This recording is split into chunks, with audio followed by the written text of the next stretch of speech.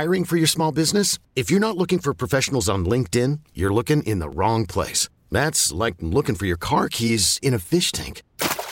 LinkedIn helps you hire professionals you can't find anywhere else, even those who aren't actively searching for a new job but might be open to the perfect role. In a given month, over 70% of LinkedIn users don't even visit other leading job sites. So start looking in the right place. With LinkedIn, you can hire professionals like a professional. Post your free job on linkedin.com/recommend today. Hey everyone, this is Jeremy Scheinwald with a special episode of Smart People Should Build Things, the Venture for America podcast. This is episode 50, and on this 50th show, we interview a homegrown success, 2013 fellow, Mike Wilner. He's sitting opposite from me, and I think he might have blushed a little bit when I called him success. But he is. Mike started his career at JP Morgan, quickly realizing that he was cut out for a far less certain entrepreneurial path.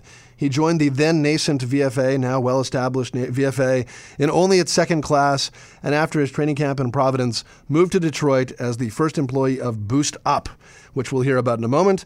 He was bitten by the entrepreneurial bug, and when he finished his fellowship, he and fellow, Taylor Sindali launched Compass. Check out HelloCompass.com. It's a platform to leverage professionals to make building a website far easier. It's gotten way easier to build a website, but let's face it, it still takes a ton of time, effort, and a keen design eye to build one, and that's where Compass, again, Hello Compass, comes in. You can see some of their sample projects on their website, again, at HelloCompass.com. But first, are you, in fact, one of those business owners who are in need of a new or upgraded website?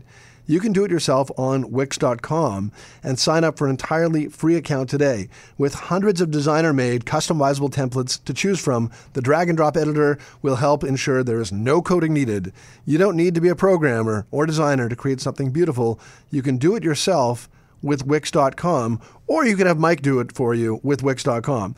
You don't need to be a programmer or designer to create something beautiful. Just go to Wix.com, to create your own stunning website today. And again, our guest today is Mike Wilner, co-founder of Compass, and that's a company that makes it easy and affordable to work one-on-one with a Compass vetted designer to get a beautiful website. So if you love the tools Wix has to offer, but want to offload that building process, as I have done on several occasions with my companies, you can have Compass use a Wix.com template to build something that is stunning for you. Go to Wix.com today and check out Compass at HelloCompass.com. Welcome to Smart People Should Build Things, the Venture for America podcast. Building things can be really hard, and entrepreneurship is often portrayed in the media as the sexy, or even worse, easy career path. Through this series, we plan to pull back the curtain and tell the gritty stories of entrepreneurship. We're striving to create a relaxed environment where entrepreneurs feel free to tell their stories. This is Smart People Should Build Things, the Venture for America podcast. So, Mike, thanks so much for being here. Of course. You're number 50. We're really thrilled to have you here. Yeah, I had no idea coming into this. Yeah, we're going to be back for 100, 150,000, etc. Yeah. All milestones will be with you. So we're thrilled to have a VFA alum on the show. In your case, your class of 2013, so that's the second class that VFA had. VFA was still kind of a startup itself when you joined VFA. How did you find your way to VFA? Yeah, so that's, you touched on JP Morgan, my internship there. Through that experience, I realized that was not for me. I definitely wanted to go the entrepreneurial route, wanted to start a startup, but being a senior in college without a startup idea, without any money, without a team, you're kind of in a tough spot. So for me, I came across VFA pretty randomly when I was venting to one of my friends during that internship. And basically, he knew of VFA for some reason, which is actually pretty strange, because he was a paralegal in New York. So it was pretty spontaneous, but he told me about VFA. I Googled it. It was perfect. It was exactly what I needed, an opportunity to take 2 years learning. And that's what really kind of set me on this path. So it's just old-fashioned word of mouth. And to this day, I still don't know how he knew about VFA. Right. It's one of those things, like, I don't even want to ask him. I kind of like the mystery of it. It's amazing how something fortuitous can happen. It can change the course of your life. Yeah. You referenced JP Morgan. I actually also had a fortuitously, in my case, I'm willing to say fortuitously negative experience in JP Morgan, where I was there and I was like, wow, I never want to work in a big institution or for anyone but myself again. Right. Was yours like Was it a scarring experience, or was it just like, hey, this just isn't for me? Yeah, it wasn't necessarily scarring. It was a little more, for me, boring than it was like traumatic. Yeah. But I just realized that I was a cog in a machine. If I didn't show up one day, nothing would change. Right. And that wasn't really a good feeling. I didn't feel like the things that I was doing were having an impact, or I couldn't see what that impact was. So it's not even like it was only that I wrote off investment banking specifically. It was more a realization that I wanted to be doing something with my time where I could see the impact and like feel the impact.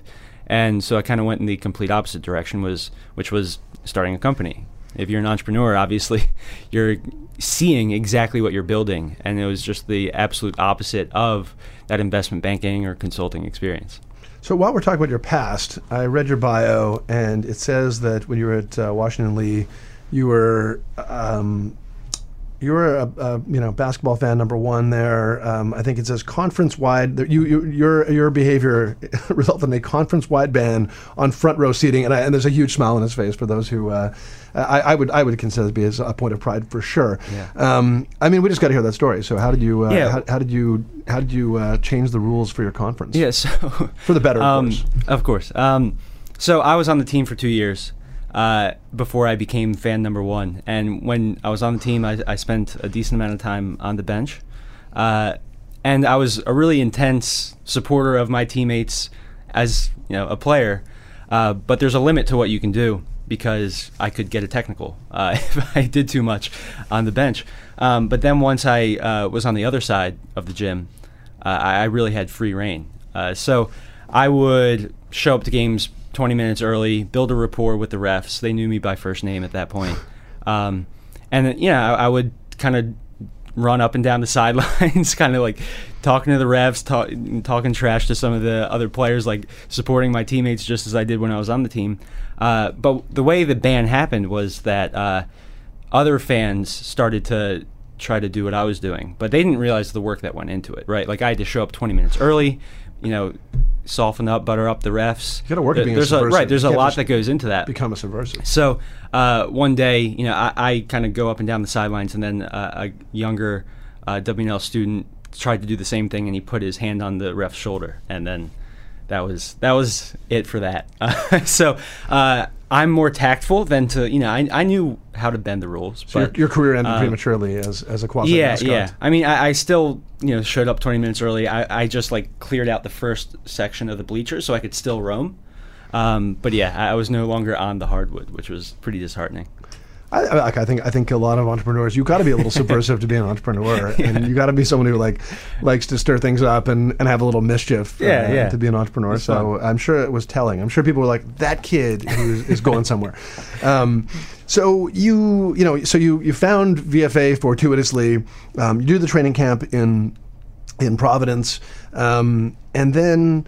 You ship off to Detroit, where you're employee number one at Boost Up. And I read this article with you in Forbes where you talked about really falling in love with Detroit. Tell me, what did you fall in love with? Yeah, so when I went through the whole matchmaking experience with VFA, I was basically just looking for a small company. I didn't care what city it was. I just wanted the right company to work at because I wanted to, have an impact. But when I visited Detroit, I was pretty struck by the community of fellows that existed there and the impact they were able to have on the city, and kind of the quite honestly, the confidence that they had that their actions were really driving Detroit forward. And that was something I was really attached to, just the opportunities that existed there. I've always been a bit of a contrarian, so the idea of moving to Detroit in general, I kind of pictured the look on my friends and family's face when I would tell them that, and that also played a role. So that was definitely what kind of drew me to Detroit. I also like Motown music, so that was an added benefit. But yeah, once I was there, I said, okay, now I'm changing the way I'm going through this process. I just want to be in Detroit. Let's find a job here. And my fellowship there was really a great experience. So you joined Boost Up. Maybe tell us what Boost Up is, and what I think is amazing is that you joined as employee number one, other than the founder, and just talk about that experience. First job, it's you and the founder. I think a lot of people would go into a big organization where there's well-defined training, and they sort of can there's less personal risk and like, you know, it's you. How did you even know where to start? That's a really good question. So I don't think I did. I think especially as a recent graduate at a startup and, you know, being just myself and the founder, it was a lot more, it was more like playing defense, right? Like I didn't know what to do. I didn't know like what actions I would take that would drive the business forward. So really I listened a lot. I tried to find my spots where, you know, if something was going a certain way and I needed to allocate more resources to some part of the business, I would do it. So it was a lot more listening and reacting, and then identifying an area where like the business needed my help, and then learning as much as I could there. So, for example, there was a point where we needed help with product management, and so I actually, on the job, Googled what is a product manager. I actually did that, and I read an article called Product Management 101. And, you know, but then I reached out to people in my network that were product managers and had experience with that, and, you know, could kind of show me where my blind spots were. So I was able to find areas in the business that needed my attention rather than just trying to like think to myself, like, what can I do? Because I really had no idea. So it was a lot about listening, reacting to the business, then finding my spots, and then using my network and just any resources I could, including Google, to figure it out. Because all of these things that I did at Boost Up were things I had done for the first time.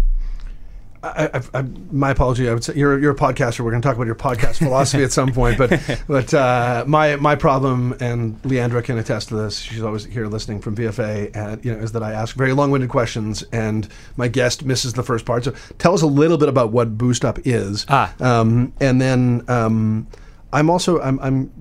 Tell us a little bit about Boost Up is. Sure. Then I'll come back and not commit the same error twice. No, absolutely. So Boost Up is a crowdfunding platform that helps you save up for a down payment on a car or a home.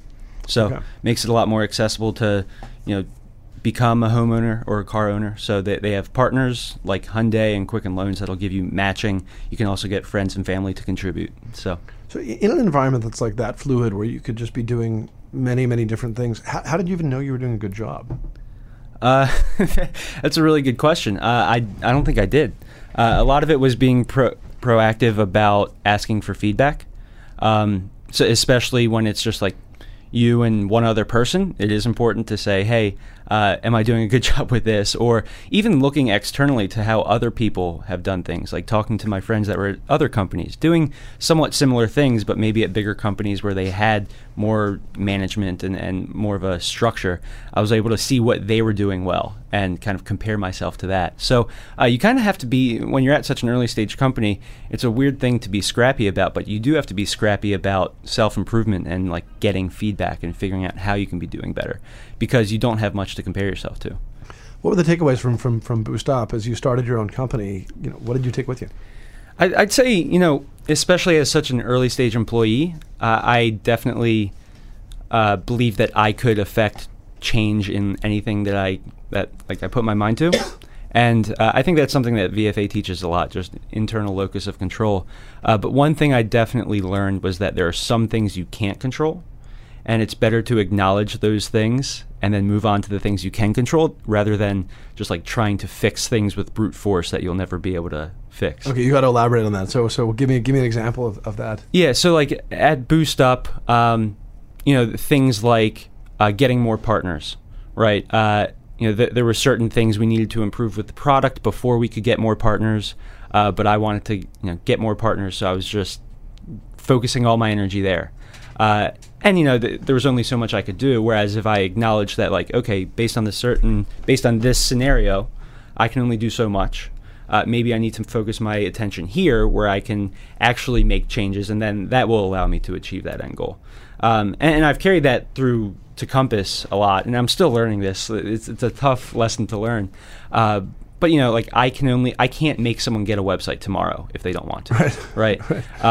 But I can spend more of my time finding more people that may be interested. So I've spent, and we can get into this later, but I've spent a lot of my time as like the salesperson at Compass, just like barking up the wrong tree, just because I was like, oh, if I try harder, I'll be able to get them to, you know, buy a website from us. Right. But that's just not the case.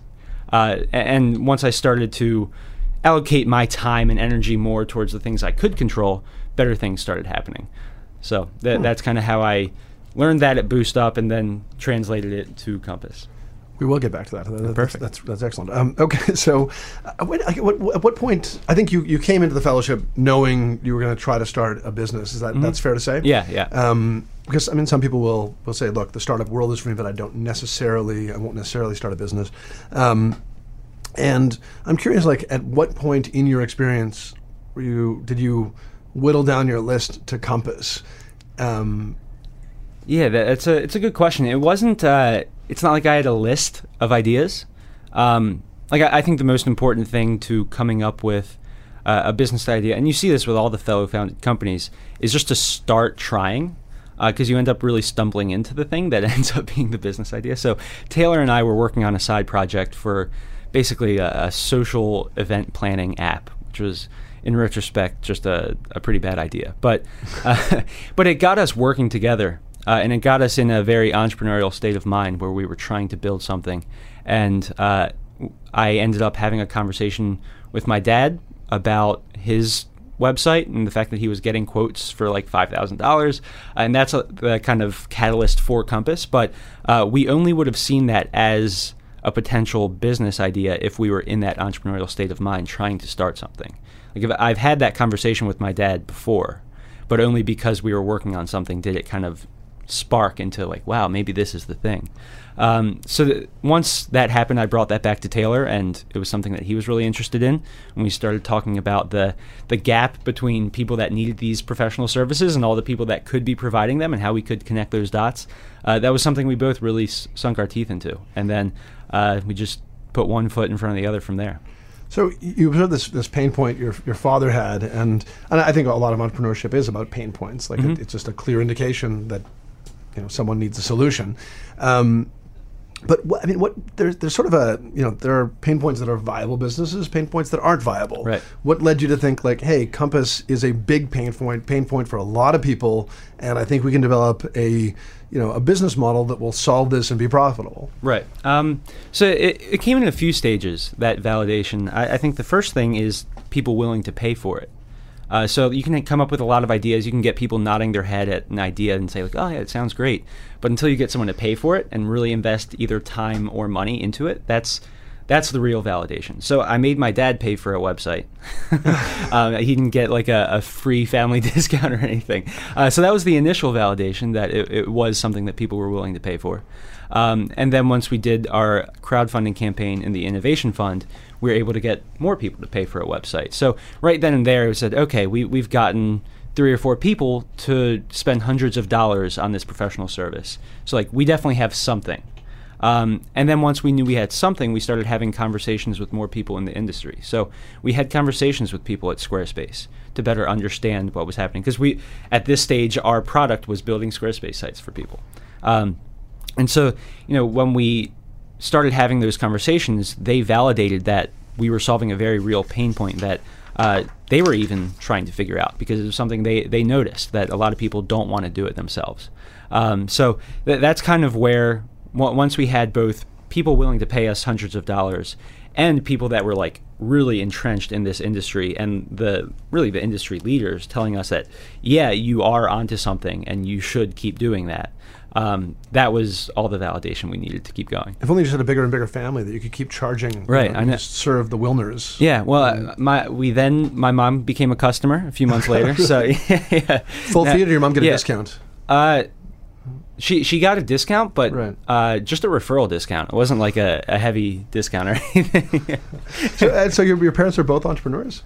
Yeah. So they both own their own businesses. And what kind of impact does that have on you? I mean, were they always, throughout your life, they've always been entrepreneurs? Yeah. I mean, so my dad is he's done a lot of different things. Like, he owned an arcade when I was growing up. He's owned a girls basketball recruiting business. Now he does video production and has his own business for that. So he's kind of, one of your serial, just all over the place entrepreneurs, which is really fun to see. And my mom has, she was a speech pathologist, and now she does like corporate communications training, but it's her own practice. So she's less of like the I'd say, opportunistic entrepreneur, more of the I have this trade skill, I'm going to create my own business around it entrepreneur, which is really cool to see. And that's like a lot of who we're serving with Compass is not necessarily your typical tech startup entrepreneurs, but the more traditional definition of an entrepreneur, which is someone who's building their own business. Right. I've been trying to get another guest's mother to come on the show, so it'll be a race between. You'll be the first fellow to have both parents on the show. We'll bring them both in together. Yeah. Well, and the other thing is, I know my mom is going to be listening to this, and she's a public speaking coach, so I know she's just listening to every and like that I say, and just jotting down the minutes, and going to give me a full report after. I'll ask her if she can guess how many cups of caffeine I've had today, because I'm talking about double time here. But what did you take away from your parents as entrepreneurs? I mean, like, was there for instance, for me, my father's an entrepreneur, and it's very weird for me because I think that he was the most risk averse of an entrepreneur that I could ever meet, and I feel like he actually taught me to like de-risk businesses, which is the opposite of what a lot of what you'd think of a family of entrepreneurs. Right. What did you take from your family? That's a good question. I think my parents were definitely grinders. They worked very, very hard. Like even I was back home last weekend, and like my mom was on her computer at like 11 p.m. just like sending emails. So definitely learned a lot about work ethic and just what it takes to, build a business and like that it's not easy. It takes sacrifices. So a lot of it is that. I also learned things that I don't want to do from them. Like they are grinders, but I think I know my mom's going to be listening to this, but I think they could manage their time better. So like I try to be very cognizant of that and understand what is like in my DNA and try to be self-aware of the fact that, I do have a tendency to be a grinder, but also trying to be a little smarter about how I spend my time. I wonder if your mom's thinking right now, maybe if I had spent a little more time at the basketball games, he wouldn't have had that conference-wide rule to have the basketball game cleared up. Welcome to Play It, a new podcast network featuring radio and TV personalities talking business, sports, tech, entertainment, and more. Play it at play.it. This is Smart People Should Build Things, the Venture for America podcast. So let's talk about that sales experience that you had. You wrote a great piece on Medium on how sales initially at least trumps technical ability. I'm going to quote you here. 5 weeks and a few dozen phone calls later, we had our first 3 customers, all for one service, web design. With our first 3 paying guinea pigs and 2 designers, we had the beginnings of our web design quote, marketplace. You sold 40 more packages over the next 6 months. And the way you described it and the way you said earlier is that you were kind of like gutting out every sale and just working very, very hard on every individual. How do you start? How do you start to develop a customer base for people who are sitting there saying like, yeah, okay, I've got a good idea, but like I don't even know where I would start to put myself out there. What did you do aside from haranguing family? Well, that was definitely part of it. But it's like I look back at how we got those initial customers and knowing what I know now, we could have done it in a lot smarter of a way. But I think you don't know that when you're getting started. And a lot of it came just from, quite frankly, hustle and like talking to my friends and seeing if they had like family members or people that we could build websites for. Like during the Innovation Fund, I was actually on vacation with all my college friends, and we were on a beach, and I was literally selling their parents on websites, and they kind of hated me for it. But that was kind of how we had to get started. You have to start with what's closest to you because everyone has a warm network that they can start with. And so that was how we got our initial customers. But then from there, it was I walked into retail stores and like just asked people if they needed websites. That was terrible. Was it successful at all? Did you find anyone? Got one customer that way, but it's just not a super effective way to, depending on the service you provide, not a super effective way to go and get customers. But we did cold emailing. We did like a little bit of everything because we didn't know what was going to work. We knew we had a product that people needed, but we didn't know how we were going to get those customers. So at first, it really was brute force, try everything. We tried cold calling, we tried cold emailing. Cold emailing worked a little bit. But then you start to reach points in time where you can only do so much more. So, okay, you're sending all these cold emails. Great, it's working a little bit, but now I'm spending all of my time following up and trying to get people to put their deposit in. So the first 40 customers for us definitely came from gutting it out. And I think through that process, we learned a lot of the reasons that people didn't want to become customers. We learned a lot about the right timing involved when people are ready to use our service. And then that allowed us to take what we learned and create more sustainable marketing strategies based on what we'd been hearing. So, people saying, oh, well, I'm still going through changes with my business. Okay, well, then they're not going to make a deposit no matter how hard I push them because they're just not ready. Learning about those indicators of when someone is ready for our service allowed us to then go and create systems and a marketing funnel and marketing initiatives that have helped us get, our next, after those first 40, our next 170, right?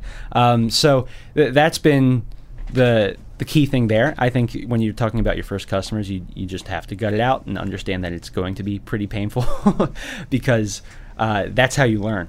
And we learned a ton that way. And if I could start over again, I would figure it out a lot quicker.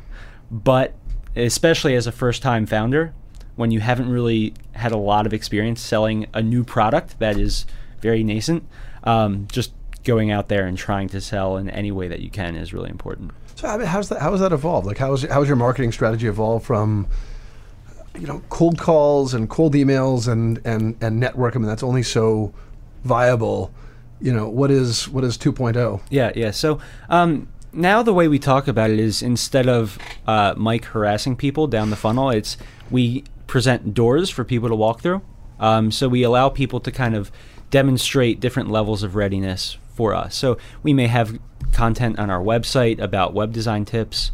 If someone downloads that means they're interested. They're not necessarily ready to become a customer today, but they're interested, and we can set up, email campaigns so that they can then get more information from us and eventually demonstrate more intent if they do become ready.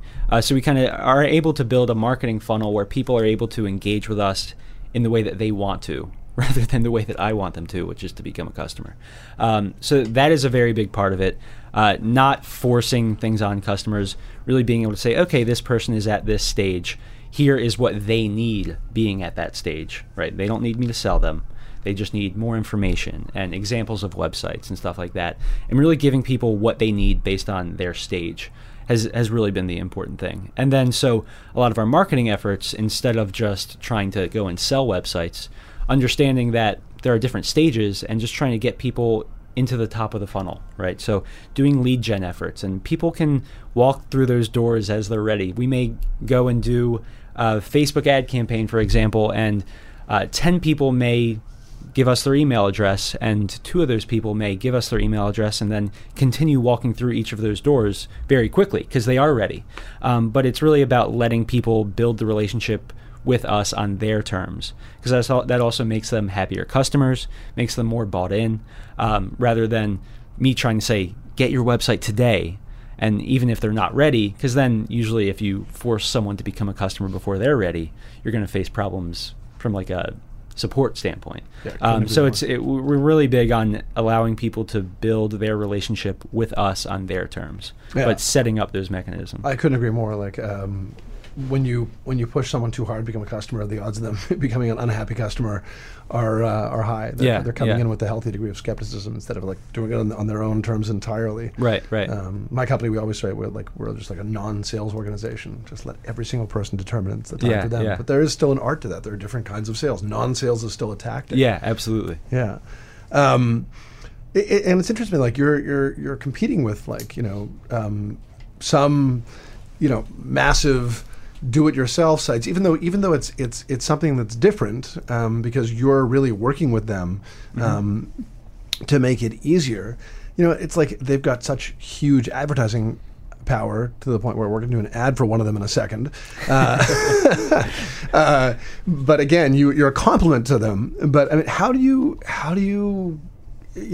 try and lift yourself up above the noise? Right. It's so we're not direct competitors because there are people that don't want to do it themselves, and that's who we're serving. But from a marketing perspective, they dominate the airwaves, quite literally, as we're about to see. I'm going to interrupt you with an ad now. But yeah, so we do compete against that from a marketing perspective. And part of what we need to do is just be ready for people when they decide they aren't willing to build sites themselves. So we're really good at positioning ourselves relative to these companies and not being direct competitors. But the other thing is just letting our product speak for itself. These companies have so much marketing power, but if we're able to have really satisfied customers that are getting really great websites and we can show what those websites look like, then we show what the end result is. And people say, okay, I was thinking about doing it myself, but I just kind of want this in a few weeks, and I want you guys to do it because I really like that site that you had. So leveraging our existing customers and turning them into evangelists, talking about how great the process is, finding more niche markets where we can really speak their language. So, Squarespace, Wix, GoDaddy, they're on Super Bowl commercials talking to everyone. If we can find ways to talk to dietitians specifically about their needs, if we can find ways to talk about others that are having very, very specific pain points rather than just needing a website, which is a much more broad pain point. That's how we can win. So it's really finding ways to be a little more specific and being a little bit more like on the ground than some of these companies that are doing Super Bowl ads can be. We're talking to Mike Wilner about his company Compass, which is hellocompass.com, and we've been talking a lot about websites and website development. And as he just said, they're not competitors with your Wix.com. They are complements to them. It still is challenging to build a website, at times, or just in terms of your time and design eye, and a company like Compass can help you with their vetted designers to take the workload off your table completely. Wix is really, really, it's easy to use. They've got hundreds of templates and easy drag and drop tools, but a company like Compass can help you get it done a lot faster, and they're tested professionals, and maybe you're not. So you don't need to be a coder to make a website beautiful on Wix.com. It's free. You can go to Wix.com and sign up for an entirely free account today. No credit card required. It's easy. The results are stunning. But if you're like me and you might have some colors that clash or pictures in the wrong space or just be not that technologically adept, you might want to call Compass and make sure that they can work with a company like Wix to get you where you want to go a lot faster. There's an opportunity cost of time. Right. And that's something I think a lot of people don't understand about free. And it's like, yes, I could go there and do it myself, or I could pay someone else a very reasonable amount of money on Compass and get it done faster and more efficiently. Mm-hmm. So we're talking about efficiency now. Again, looking through, I think this is the same Medium post. It might not have been. Doesn't matter, I guess.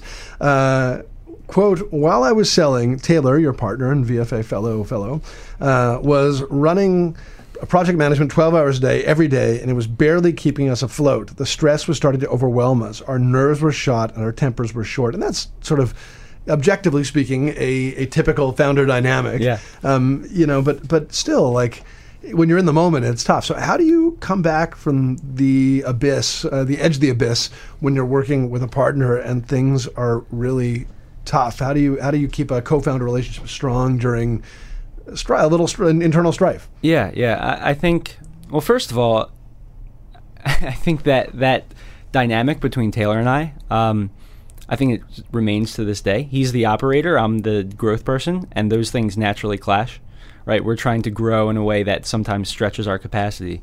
So there's pretty natural clashing between us that bubbles up moderately frequently, but the way that you can then like understand and have a good relationship as co-founders is we actually have feedback sessions that we do where we talk about the things that we're doing well, like one-on-one and like throughout the team, where Taylor will tell me, "Hey Mike, you're not listening to me," or something like that, and I can we can talk about it and get a better feel for how we can complement each other, how we can operate as as co-founders in a way that will further what we're trying to do with Compass. So there have been feedback sessions where Taylor says, I feel like you're ignoring operations. or that you don't care about like the sustainability and our ability to like fulfill what we have. And I'll say to him, like, I totally hear you, but I need you to know that like the way I am approaching this, my role is growth. We're naturally going to clash. So know that I do understand, but I need to continue to push us to keep growing. So like having that type of honest conversation with each other rather than just being at each other's throats, not understanding what is like underlying that, has been really huge to help us like grow as co-founders. And figure out how to complement each other. It's actually funny, Taylor and I, when we started working on a side project together, we were really concerned that we were too similar. And through those feedback sessions, we actually realized that we are complete opposites. And it actually allowed me to understand where Taylor was strong, and I could completely ignore those things, which allowed me to double down on some of my strengths, which were where Taylor was deficient. So we've been able to kind of figure out how to like change ourselves in order to make ourselves a more complete unit by doubling down on our strengths and letting each other kind of pick up our weaknesses. It's a really fascinating point about how you thought you guys were very similar and discovered you were quite different. Is that because in terms of your everyday personality and your friendship, you guys got along very well? Like, you know, it's interesting to me in that I think that a lot of founders come together because they get along socially, which is a very different way of getting along than when the chips are down. You're spending your own personal capital and trying to make something go. It was a lot of like, oh, we're both business minded. Neither of us are technical, so we thought that all of our strengths were going to be like similar things. I had a bit of an analytic gear to me just because I studied math. He was very analytical. We both spent time on like business development type stuff and product management. So our past experiences were very aligned. But as we started to work together, as we had these feedback sessions and told each other what we thought we were good at and what we thought we could use improvement on, we started to realize that like, wow, so-and-so is, Taylor's so much better than me at this thing. I'm a lot better at that thing. I should spend more of my time here. He should spend more of his time here. And that's what helped us kind of figure that out. So you talked about how you guys both, like neither of you initially were that tech-oriented or technically oriented. And you also wrote about how you kind of built the wrong tech to start. How do you build the wrong tech, and how do you make the wrong tech right? Yeah, so I think that came from when Matt, our third co-founder, came on board. We were really excited for him to start building technology because to that point we had acquired 40 customers all through building without technology. So using Google spreadsheets and crazy integrations and kind of building a ad hoc platform using existing tools. So we got really excited when Matt came on board. We said, okay, finally we have our technical co-founder, and we wanted him to just go and start building things. And we thought with a solution first mindset, and we ended up building something that our customers didn't actually need. And so because we were just excited and we built tech for the sake of building tech, because now we had a technical co-founder, that's what led to us building the wrong thing. And what that taught us is we need to be building tech to solve problems that we're having, to solve bottlenecks. And unless there's like a problem that's sticking out that we need to automate, then it's not worth building, because we can continue to build without tech and use these existing tools. So now whenever we do build technology, the way it works is we do it manually first, usually with like literally manually through email or whatever. Then we try to processify it using existing tools like spreadsheets and Zapier and all these great tools that make workflows easier. And then once we've validated that something is working, the kind of operationalized version of something is working, then Matt can go and turn it into technology. So by doing it that way, the things that we're building, we're not guessing on. We know that they improve our process, and we know how much time they're going to take out of things.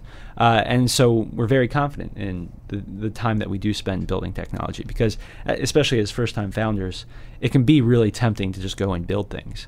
I think I joke with people that this is called Smart People Should Build Things, the podcast.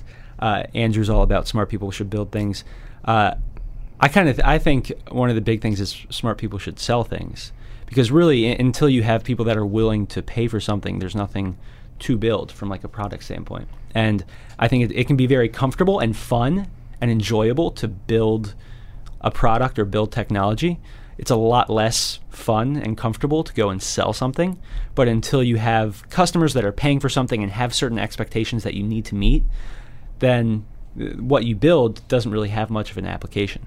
So that's kind of the mentality we've taken is, sell first, be scrappy and fulfill it manually, start to operationalize it, and then turn it into a product. I think that's actually incredibly sensible advice.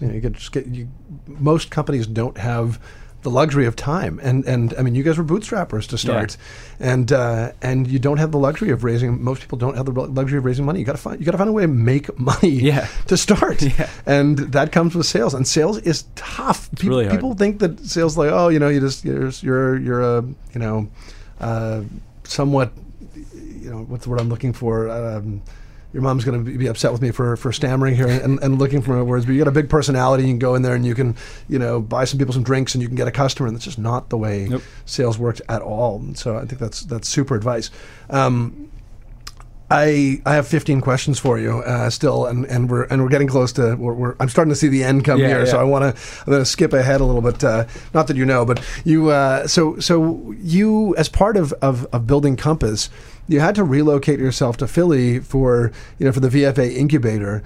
And I mean, how hard was it to say goodbye to Detroit, which you really enjoyed, and you were pretty committed to building that community? Yeah, that was tough. I had grown attached to a lot of the people there. So I've been able to really maintain a lot of those relationships.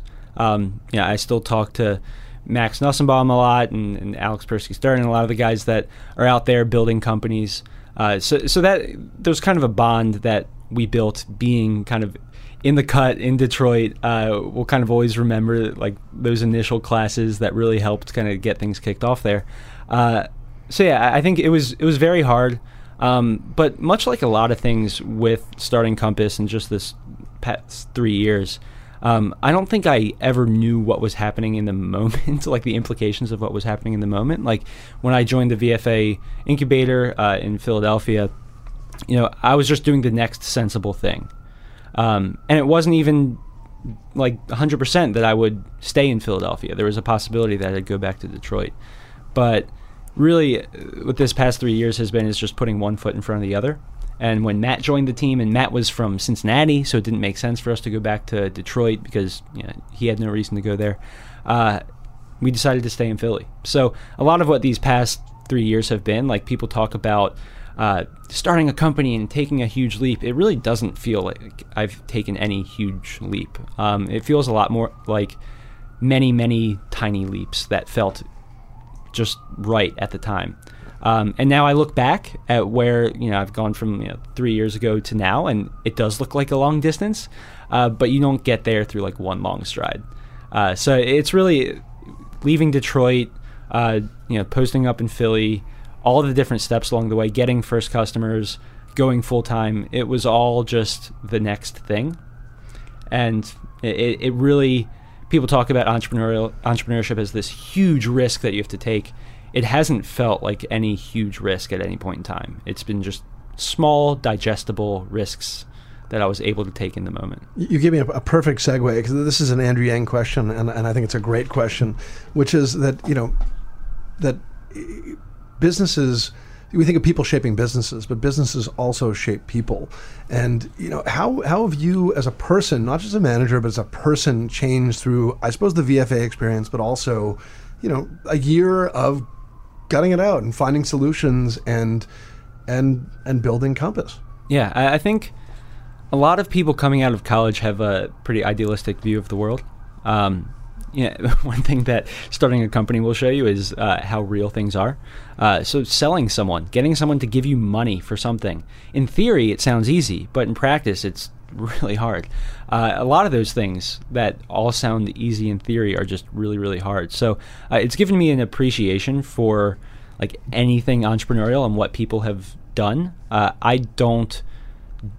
really don't judge people that much anymore about like, the business that they've built, because I just understand how difficult it is to build any business now. So that's one really big thing. Also, just my tolerance for bad things happening has gone up dramatically. I was hoping for up. Yeah. I'd say when we started Compass, like one customer service issue would like keep me up at night. And now it's like the amount of things going wrong that I can just let roll off my back is scary at times. Just how comfortable I've gotten with that. But it's also necessary to keep sanity while running a company. Because if things aren't going wrong, then you're probably playing a little safe. So I've come to be a lot more used to fires and dealing with crises and figuring, just trusting that it'll be okay because I've seen it happen and be okay, and knowing that each fire that comes up, that everything's going to be okay, and just having confidence in that. So I asked you an Andrew Yang question. Here's a Jeremy Scheinwald question. It captures my mentality as an entrepreneur, which is, you've got this, I meant to see an internal correspondence. So you've got this very strong pipeline of clients. You're doing in 1 month what you used to do in, over a 6-month period or something like that. But are you still, is every sale still like a little bit of a rush?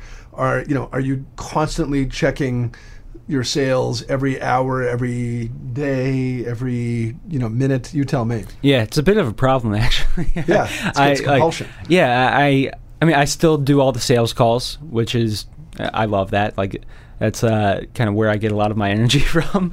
So I still do all the sales calls. I get really excited. Like, sometimes you have a sales call where it's just a perfect fit and it's just exciting, and my teammates can attest to like the yells and just weird noises I'll make after I have off a good sales call. And yeah, when people convert, it still like feels great each time. While I have gotten better at letting crises roll off my back, I still get very emotionally attached to each customer at this point, which is also something that's like, as we continue to grow, I want to keep that because I care a lot about each person, and it's amazing to see like the opportunities we're able to create. But with scale, there are trade-offs.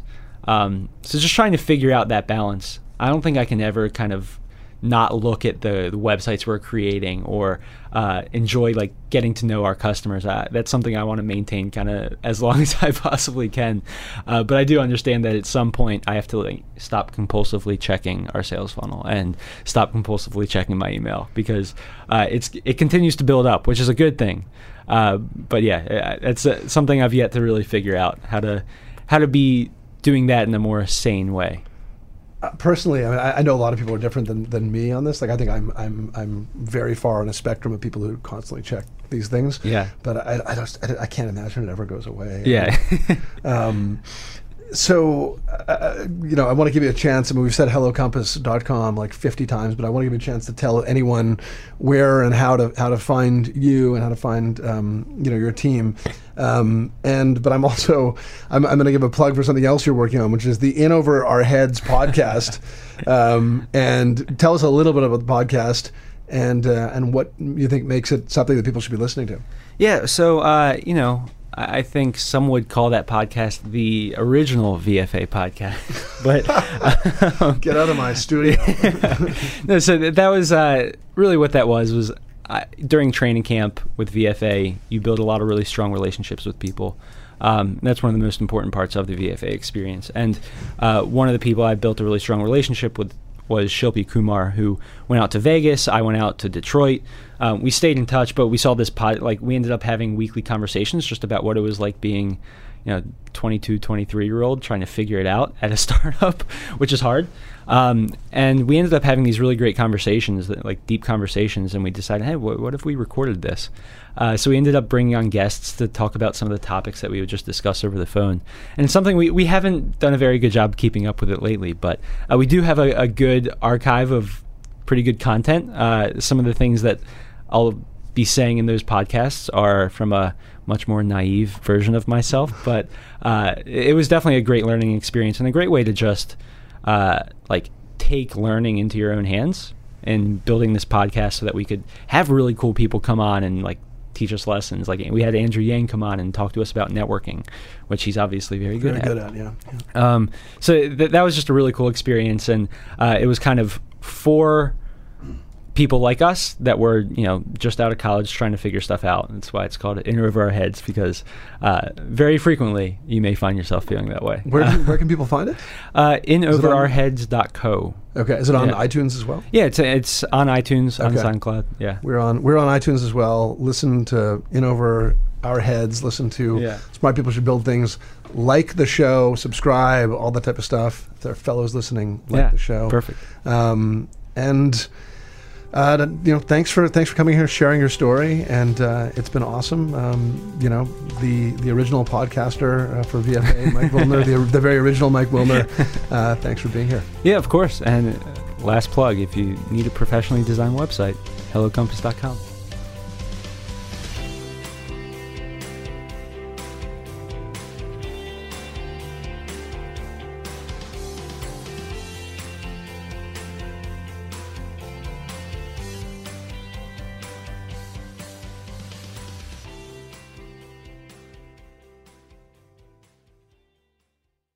We really need new phones. T-Mobile will cover the cost of 4 amazing new iPhone 15s, and each line is only $25 a month. New iPhone 15s? It's better over here. Only at T-Mobile, get 4 iPhone 15s on us and 4 lines for $25 per line per month with eligible trade-in when you switch.